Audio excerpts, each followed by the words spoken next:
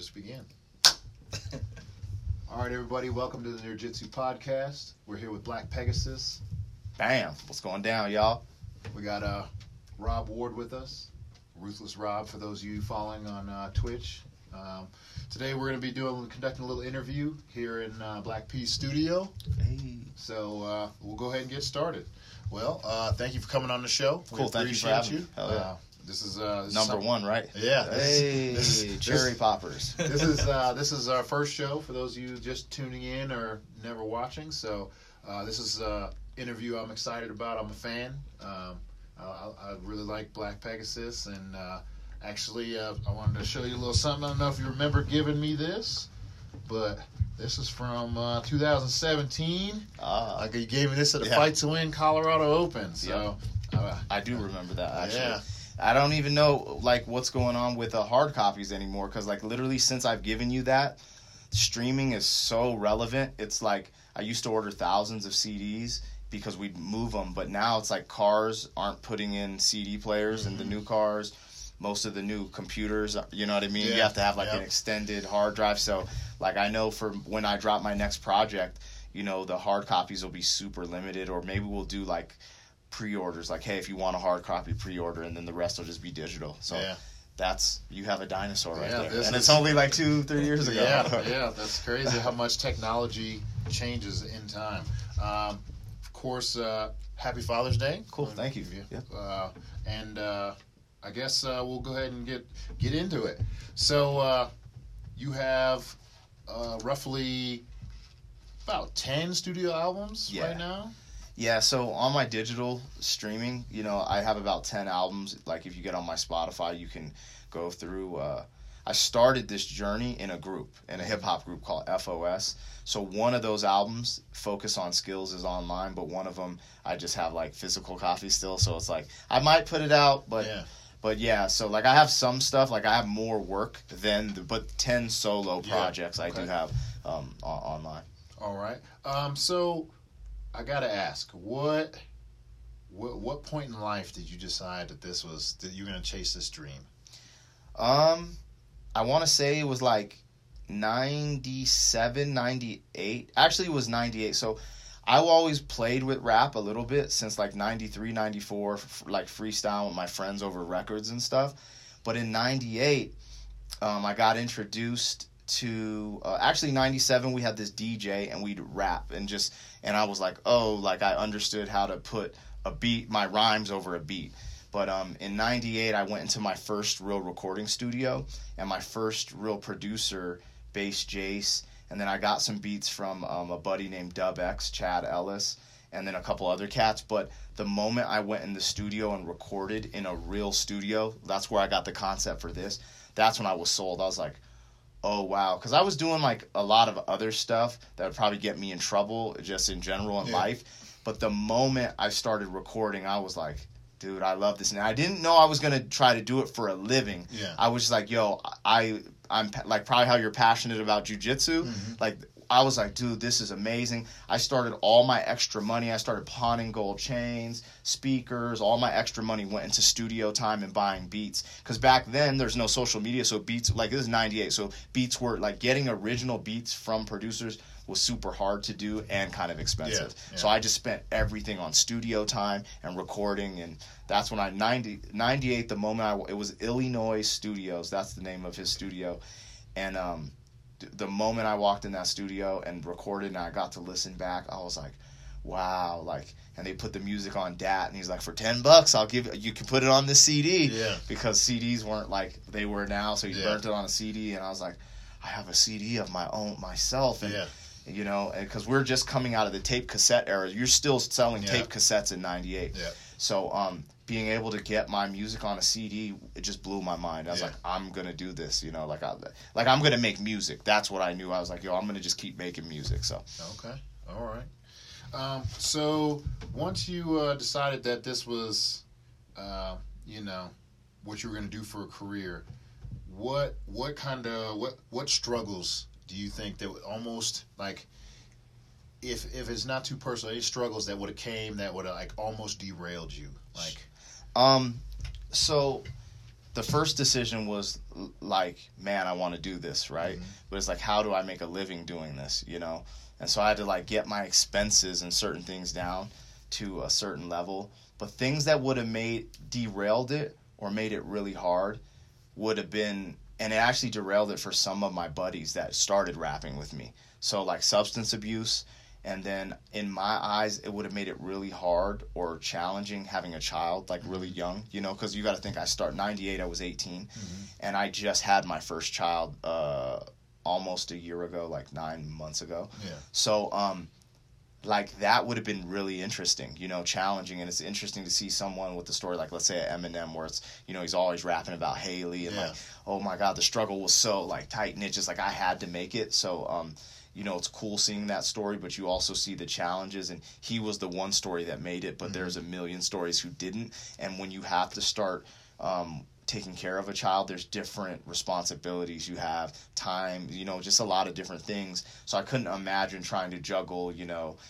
like living in because of expenses, me and my boy Blizz had an apartment, and we were like in the hood, you know what I mean? And so it's just like, you know, it's just like a lot of those things. But the things that could have derailed it, I think substance abuse, having a child, and then, you know, illegal activities too. Because, you know, when I started out, I was working at a call center, but then I was selling like dirt weed. At that time, there was no good weed, and it was illegal as hell to sell it. You get caught with dirt weed, you're done. It's a wrap. And so, like, if I would have continued all that, it could have been have been an issue. But, you know, honestly, the music, you know, it's kind of a cliche thing you hear with, like, let's say musicians, sometimes athletes, like, yo, music saved my life, but it really did get me on a I got focused. I got focused about something I was passionate about, and nothing changed that focus for, you know, so it really just, that was it, you know, it kept me on my path. All right. So you've done,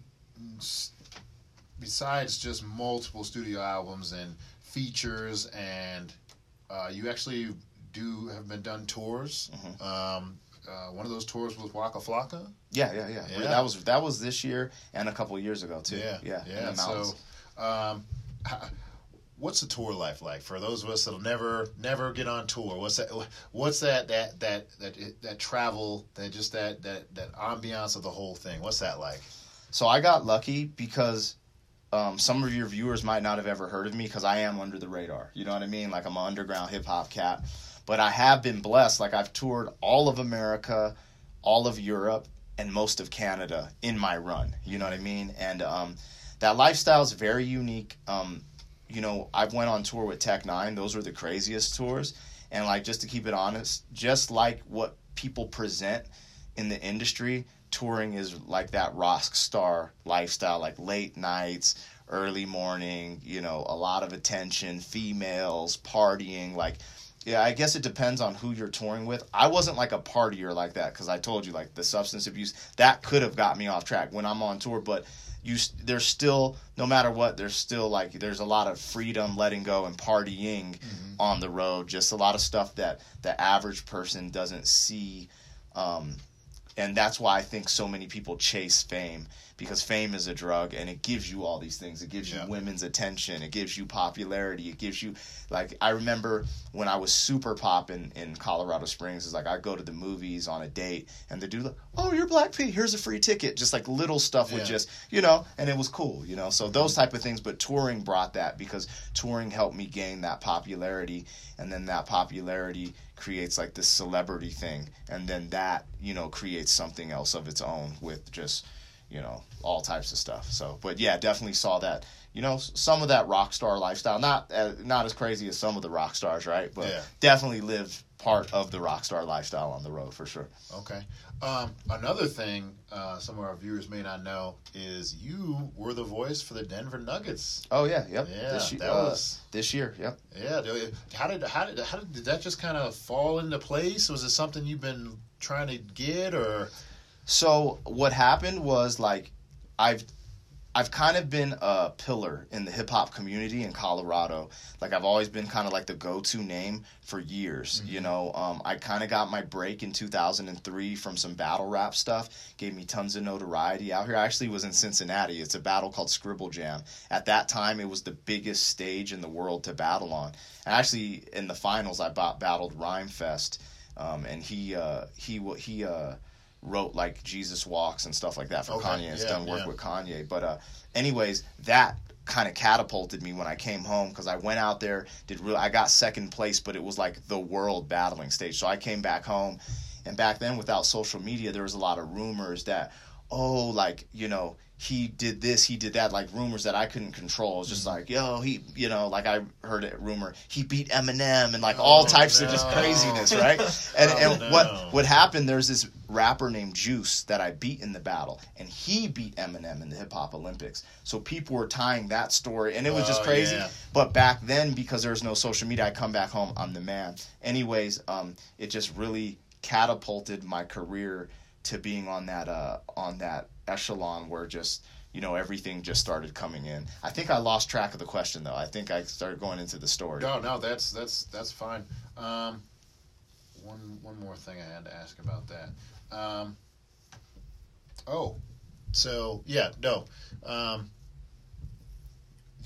When he says he's like a pillar in the Colorado the voice. Yeah. That's how I became. So I can't. My bad. So I became like a you know in 2003. I got my name. I put a lot of things together, and that's when I started touring, and then I started living off of music in 2004. And so I just, since 2004, I basically just toured and just put myself out there and did tons of shows. Like I've opened up for Wu-Tang Clan, 50 Cent, T.I., Tech Nine, Waka Flocka. I mean, you name it, like I've kind of been there, you know? So being that pillar, what happened was the Nuggets were changing their logo and their colors. I don't know if it was last year or this year. It's all like kind of jumbled up in my head right now, but they were changing the colors and logos. And what happens was they're like, we embrace change. The city of Denver, the evolution of Denver as it's growing, they're like, we want to embrace that change. And the Denver Nuggets is one of the franchise teams that have had multiple different logos, if you want to compare it to the Broncos. Mm-hmm. So like, we want to embrace that and grow. We have this young team that's phenomenal. We want to grow. So what they were looking for was a new voice and something kind of urban, but not too urban, a little modern, to fit this commercial for the logo switch. So they sat in a boardroom, and I believe one of the homies, fast forward, I didn't know him until after this, but his name's Alan. He was from Fort Collins, and he saw me perform multiple times at the Aggie in Fort Collins, and he was just like, hey, what about Black Pegasus? And he kind of gave the backstory, and everyone was like, that's kind of a no-brainer. Yeah, let's do it. They hit me up. I went in and did it, and I just did the commercial, the voice for the commercial of the changing of the colors and the logo, and they liked it so much later in the season, they're like, hey, do you want to do the whole season? And so that's still up in the air. They might hit me up this year to do it again, you know? And it's one of those things where I think when you get used to that regular radio announcer voice, we're like, da, da, da, da, da, da, da, da, like people are kind of abrasive to it, but for me, they weren't. They were like, oh, this is kind of cool. Yeah. But it does take getting used to. I'm realizing there's a saying, people, I forgot the saying. It's about liking what they know. Like they really, you know, they don't know what they like what they know. Yeah. You know what I'm saying? Yeah. So it takes time to build that familiarity, but if they give me the chance and we keep doing it, you know, I think that could be a home run. So. Yeah, no, I was inspired, and you know, I'm a Cleveland fan, so there you go. R.I.P. Cavs. All right, but yeah, I was about to say. You know, for those of you that aren't in the Colorado, you know, you may not have heard of Black Pegasus, but here I actually was working security, and I heard you in the club. I was working security over DJ Chevy P. Do you know him? Oh yeah. He was like, hey, it's Black Pegasus. This is DJ Chevy P. I was like, oh man, Black P. He's here. So that's pretty cool. Like you're all over the place. That's cool. Okay, so. Well, what about future events? What do you got coming up? So, in the transition of being a rapper, I had to learn how to like put businesses together so I could make a loop, because I never like broke. Mm-hmm. So since my career never super broke out of Colorado, I just naturally kind of gravitated to business, you know, having like looking up to people like Jay-Z and 50 Cent. So like I built a studio, and then by default I became a promoter. I started promoting concerts. So anyways, to answer your question, every month I have 4 to 5 concerts going on in Colorado Springs, Denver, Fort Collins, sometimes Grand Junction in Colorado. But those are shows that I just promote. Like I bring out big names, sometimes smaller names, but you know, every month I have something going on. So if you're on my social media and you see all this stuff, sometimes it gets confusing because I'm promoting concerts that I'm bringing but not performing at. I am working on performing at the Black Sheep on 7/19. We live in Colorado Springs. It's 719 is our what is that, area code? Area code, yeah. And so they want to do a 719 day because that's on like a Friday. And so my buddy from the Black Sheep, Kevin, hit me up, and I think I'll be headlining there. So that'll be my most recent thing. And then other than that, I'm just trying to finalize this album, and then I'll headline some stuff. I'll open for some people, you know.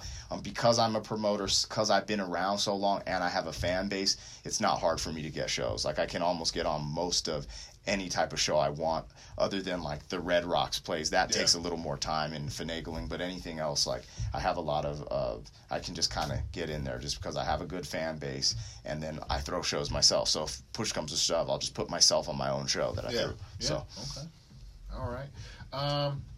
So do you have any artists that you're working with right now that you are excited about, or any that you may collaborate with or something like that? So I started back in the day, me and my buddy started a label called Brass Knuckle Entertainment. In time, we transitioned it to Brass Knuckle Gang. Mm-hmm. And originally it was a record label format. We've recently turned it into like more of a crew thing as things start to change with digital, you know, where artists can kind of take control of their career. I don't want to be like hovering over until I have certain leverages in the game where I can like get you on a tour or get you here and there, you know, so I don't want to slow down what they're doing. So it's more of like a crew thing opposed to the label thing now. But one of the group that I'm working with pretty heavily is Chain Store Collective. They're my buddies. Blitz, in that group, actually, he's one of the engineers here and he produces. So I'm working with him closely. I got a couple buddies like Judge J, Chris LaShawn. Originally I had the group with like my boy Ray Ryder, Mickey Monday, and Reckless County. But in this industry, like, people kind of fade or they come back. You know, there's hills and valleys because you have a personal life, and then you have like this, it's almost like a fictitious life because you're like a superhero when you're on stage. You know, it's like different. It's an interesting dynamic. But you know, those are a lot of my buddies I work with, and then I work with tons of artists in the local scene, and I'm always looking for that next kid that I can try to help or put, you know, I'm always trying to position things, and I'm always putting local artists on shows. It's kind of like a system I connected where it helps me because they're out helping grind, sell tickets, and do stuff like that. But I try to help them as well and create services and get them at the right spot and get them the exposure and certain things they need and try to make it an equal give-take experience. So, you know, throwing shows, I work with tons of local artists, and there's a lot of good local artists out there that you know, I work with and try to help get on the platform. All right. So, I got to ask, the Homage video. Okay. Man, that, like, I saw that thing all over the internet. Like, what inspired the theme for that video? Actually, I just kept listening to it, and in the background, there's like this, I don't know what was sampled, but it was just like this loud kind of composition or opera sound. And I just kept thinking, you know how like Star Wars has all these like big sounds just to make the movie sound like what it sounds like. So that's just kind of, I just kept walking my dog, listening to it, and I'm like, man, I just keep seeing like a desert. Like I was just like some Star Wars type stuff. And then I was like, man, could I make this happen? I talked to my video guy. I was like, can you make lightsabers? He's like, yeah. I was like, what do we have to do to do it? He's like, get a sword, make get some green tape, wrap the blade in green. He's like, I can make it happen. I can key it in. I was like, dude, let's go to the sand dunes. Like, let's make this happen. Like, I'm going to make some crazy outfits. Yeah. Let's just do this. It was great. Yeah. Like I saw people that don't even listen to rap reposting, and I was like, all right, that was a brilliant choice. You just got that just from walking, huh? Yeah, well, this is the thing. Like, with where I'm at in my career, I've done 1 million videos in the alley, in front of a car, with chicks, like, just basic rapping, And I always try to, I always try to come up with very creative ideas. So it'll be like every other video, one will be like super creative, and then the other one will just be like rapping, like, something simple. Yeah. And I like creating. Like, that's actually my favorite part right now, is like creating videos and coming up with the concepts. And so with that one was just, that's the other thing. I've kind of been wanting to put more action sequences and like martial arts and stuff like that into the videos, just because that's what I'm into. I'm into old school kung fu flicks and stuff like that. So I just want to put that stuff in the videos, whether people like it or not. I'm just like, man, F what you're all talking about. Like, let me just do it, like, whatever, But it's weird because it kind of alienates the female fan base, because you know what I mean. Like, they're like, you know what I'm saying. So it's like trying to find that balance, but like that's just what I'm into. So I'm like, cool. And with that, it was like I've always liked Star Wars, and then putting my own flip on it, because what I tried to do was flip it up. I mixed it with stuff I like, so it has all the Star Wars schematics, but the idea being in the desert is kind of from that scene of Shogun Assassin, where he fights the 3 guys and stuff like that, So I got a lot of that ideas and imagery from that, and just mixed it with Star Wars and just made it a whole play on all of that. So that was one of my favorite videos. But I don't know how much involvement you had on this one, but like that one, it took us to a different place. We didn't feel like we were just somewhere listening to a music video. One that I thought was crazy, and like I said, I don't know how much your involvement was, but the video Way Back. Yeah. You guys were just around Colorado Springs. Like, I recognize the places, but the vibe of the video, like, and then you guys just the what you guys are doing in the video, like, you were in Colorado Springs, but we weren't there. You know what I'm saying? It was like, I was like, I as a film student, I was just like, man, this video has everything you need. You guys walk, you had the boom box, and it felt like I was, in like a little. It was in Colorado Springs, but it was in its own little hip hop world. So I thought that was pretty cool. As a matter of fact, I wanted to tell you, your verse on there is what inspired me and Hector to sit down and start talking about this. We were sitting down, like, kind of brainstorming. We were like, man, let's throw this on, and we watched that. We listened to that verse. We're like, nope, you know what? Black P's right. We don't need a boss. We're going to go ahead and try to do this on our own. So. Yeah, that's actually been my success story, diving in. Mm-hmm. Like, with the music shit, like, I didn't have my shit together. I remember at first, I got laid off my job, and I was like, what am I going to do? So I started getting unemployment, and then I just started battle rapping, and I'd win every weekend. So I was winning $350 to $500 a weekend battle rapping. So I made it where, like, I would go in my basement, write punchlines, and then just freestyle and try to connect the punchline in the freestyle, just watch TV and just, like, get good at my craft. Because back then it was like freestyle over beats. Mm-hmm. So you had to be on beat. Like, it was just different.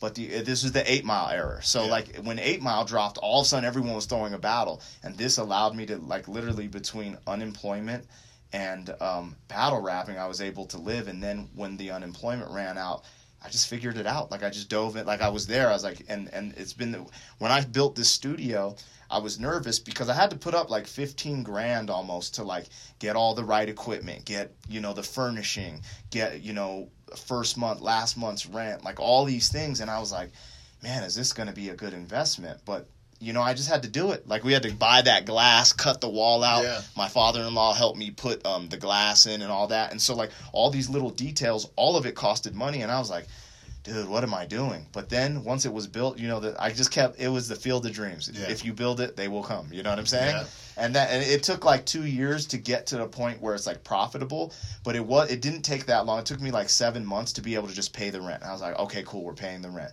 And then it started getting, making a little bit here and there, and here we are, All right. So that's good stuff. So a funny thing is, one of our favorite movies is The Last Dragon. Yes. A lot of people don't know what The Last Dragon is. And I tell people, they're like, how'd you get into martial arts? And I was like, I was literally watching TV one day and The Last Dragon came on. I was like, black people do kung fu and karate? I'm like, I do that now too. And then when they came out glowing and stuff, I was like, that's it. I'm sold. I need to be able to work hard until I can glow. So, what got you into jiu-jitsu? I got to ask. So, I'm going to just go back so I can relate with you on that. Yeah. So when my first flicks that I ever saw, my dad's from Harlem, and we went to Harlem to move his mother to California because they were just it was like a, you know, where it was at, it was just a bad situation, you know?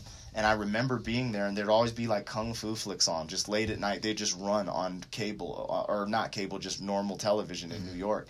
And I don't know why, but there's this time I was chilling with my dad, and I was super young, maybe 2 or 3, and I just remember Enter the Dragon being on, Bruce Lee. Yeah.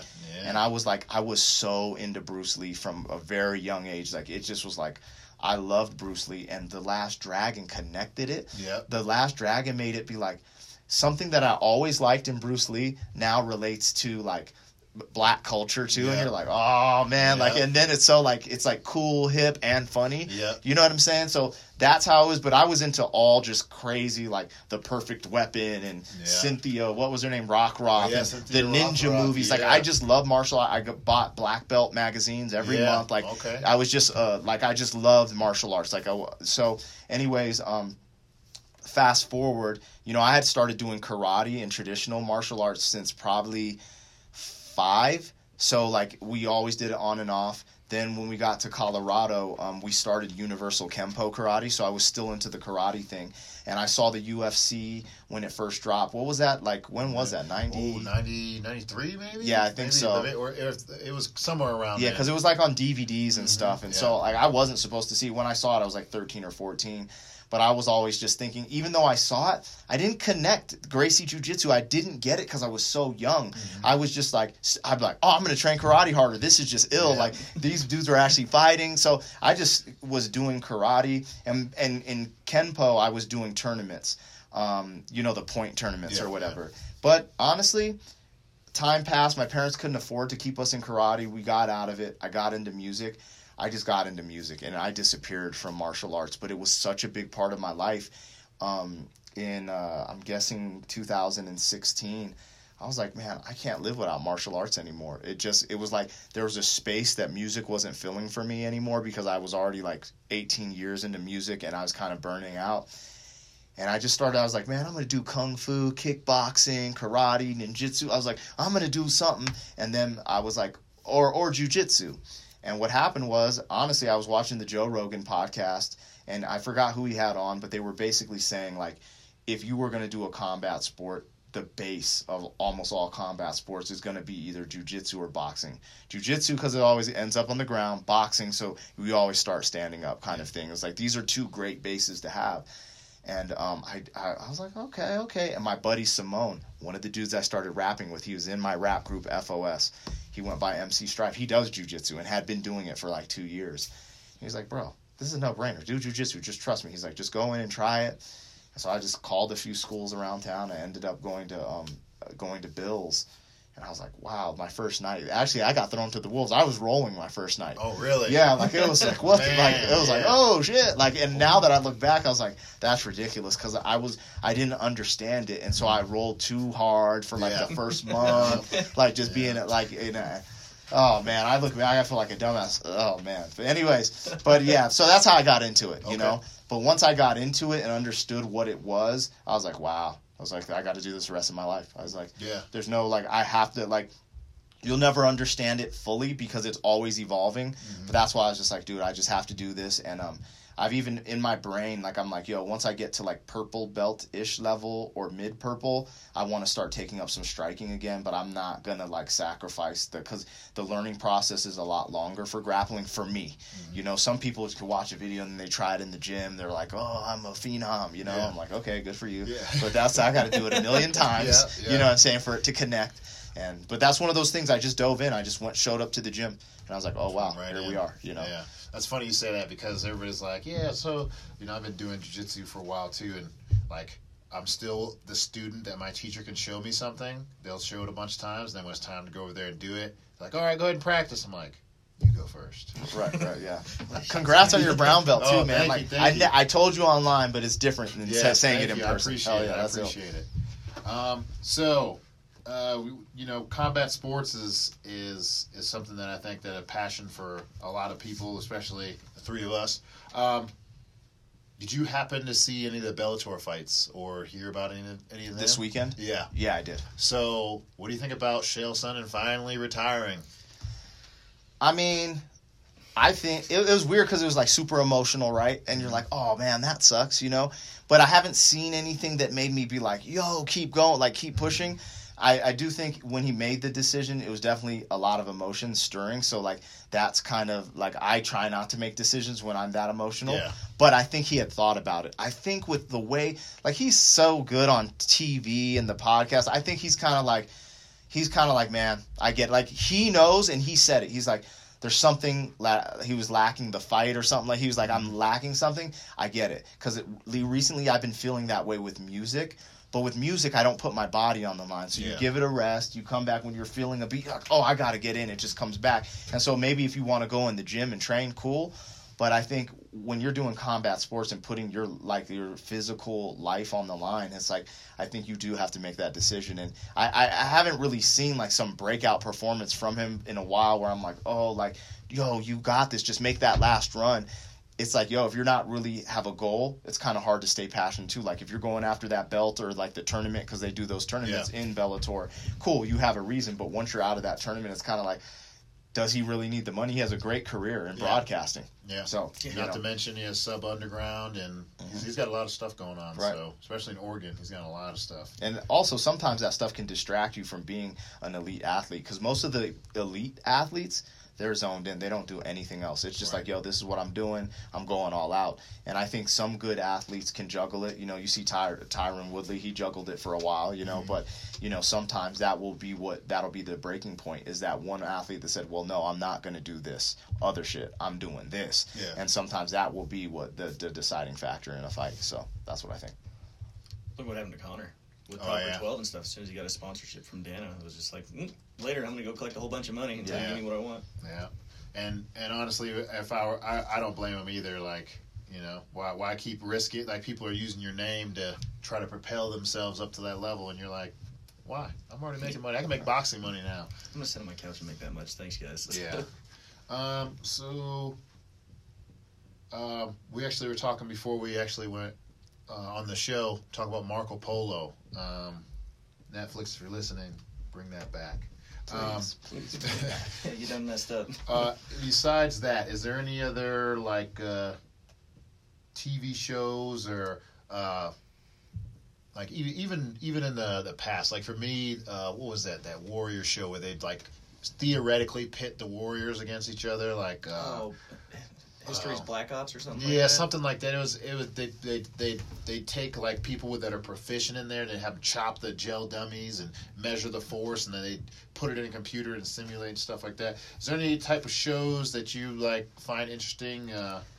Yeah, so I honestly watch podcasts or listen to podcasts a lot. So I watch shows less than the average person, but recently, I kind of binge watched. I didn't even know. I think it's tight, but I think it's called Enter the Badlands or the Badlands. Oh, yeah, Into the Badlands. I was like, oh, this is kind of cool. This is up my alley. So I was like, it's has this kind of crazy story, but some martial art. Okay, cool. So I enjoyed that. Wifey put me on to Stranger Things. I was like, man, I'm not going to like this 80s throwback thing. And then I started, this is tight. So I like that. Marco Polo, and then weird shows. I like all the fighting stuff on Netflix. There's this one fight show where the dude goes to different countries and he shows. It's called Fight Something. Yeah.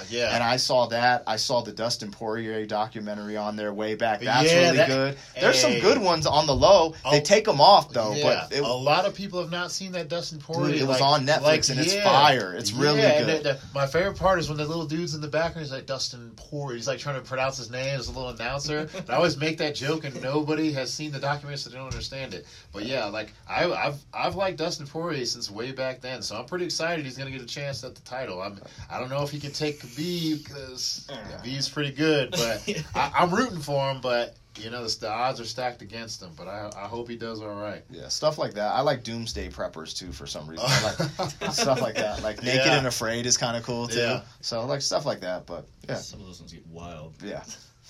All right. Well, I think that's about all we were wanting to cover. The Anthony Joshua fight. What did you think about that? Now, my friends have a show. James Dominguez and Kelly Pavlik. What's up, guys? James had, from an inside source, he got that Joshua was knocked out during sparring either the week of the fight or the week before.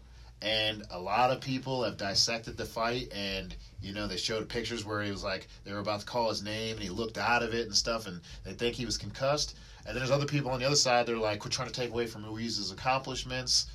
What's your opinion on it? So from watching it, I've heard that too as well.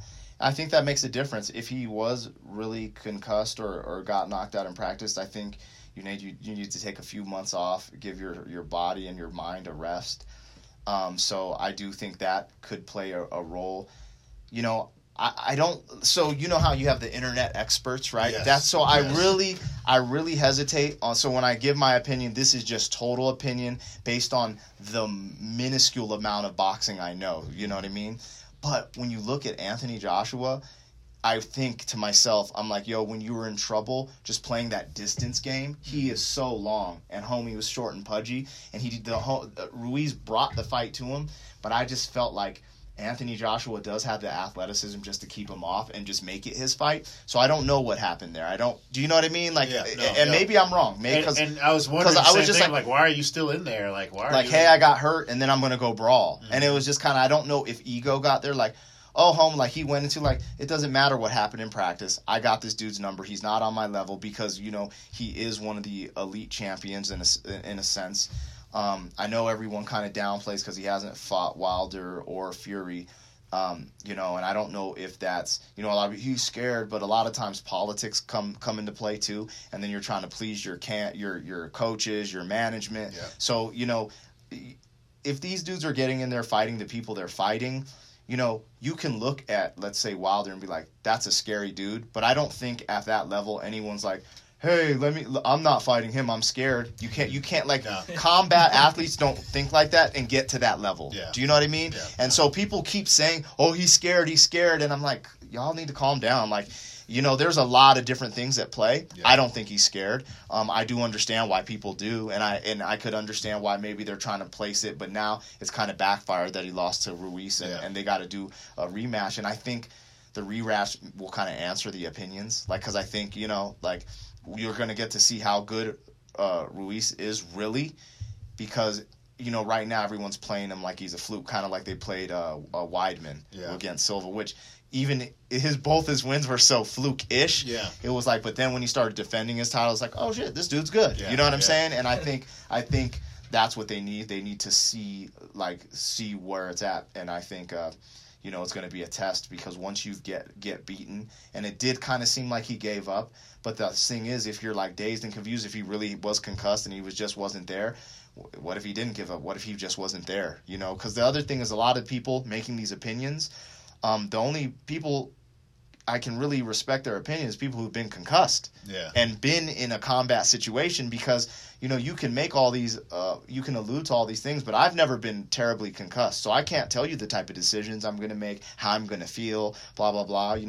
I took a concussion when I was super young, flew off a bike, hit the ground, was out for a few, but other than that, in a combat situation, I haven't taken that. So I don't want to allude to some things that I don't know about, but I've seen, chatter, oh, he gave up, and I'm like, cool, maybe he did, but at the same time, maybe he was blurry, There's a lot going on in the mind when you get hit, and the other homie's throwing, like, he has some power, and he has some quickness, so. Yeah, absolutely, I agree, and, one of the pictures that burns into my mind is that knockdown, and when he looked up and blinked, like he could not see anything. Like I knew then. I was like, well, there's something going on right there. Like maybe it was just how hard he got hit, or maybe it was like they said, it was a little adding up to the concussions. But you could tell that wasn't just giving up. That was like when you're trying to blink open and see, and your eyes are like this big. You're like, that's struggling to see what's going on. I cannot stand the majority of combat sports fans because the way they dissect things, like,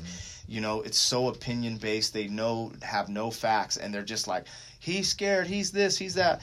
I wasn't even really a super Anthony Joshua fan until after the fight. He did this interview. I don't know if you saw it. And he said a quote that I actually put on one of my pictures on Instagram.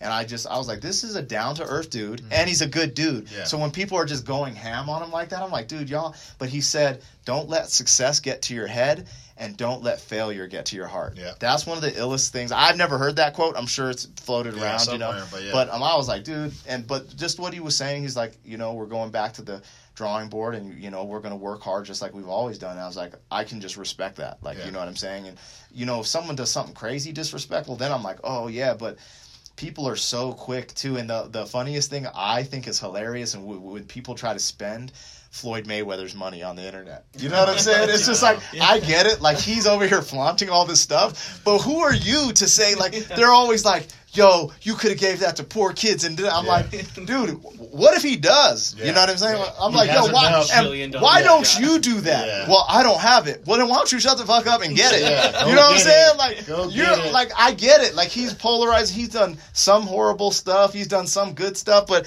everyone's so quick to be like this, that, and the other. I'm like, yo, man, we're human. You remember that? Yeah. We've all made mistakes. Like, I love how people put certain people under the microscope, and then it's just let's go ham. Like, and I'm just like, dude, I get it, but it kills me. I guess I'm kind of laid back with it, and that's probably why I don't get as much attention on social media either, because it's really hard for me to rant on someone unless I have all the facts, and I'm like, yo, this was a bad play. It's hard for me to even give my full opinion on stuff just because I'm like, that's what everyone's doing. And I'm just like, I don't know.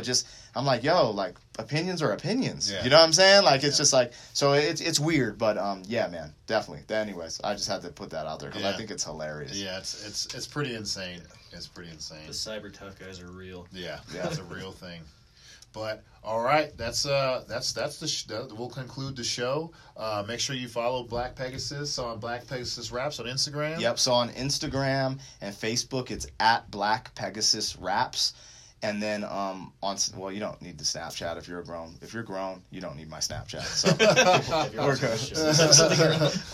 good. All right, and don't forget, Rob will be on Twitch under Ruthless Rob. Ruthless Rob. Ruthless_Rob. Yep.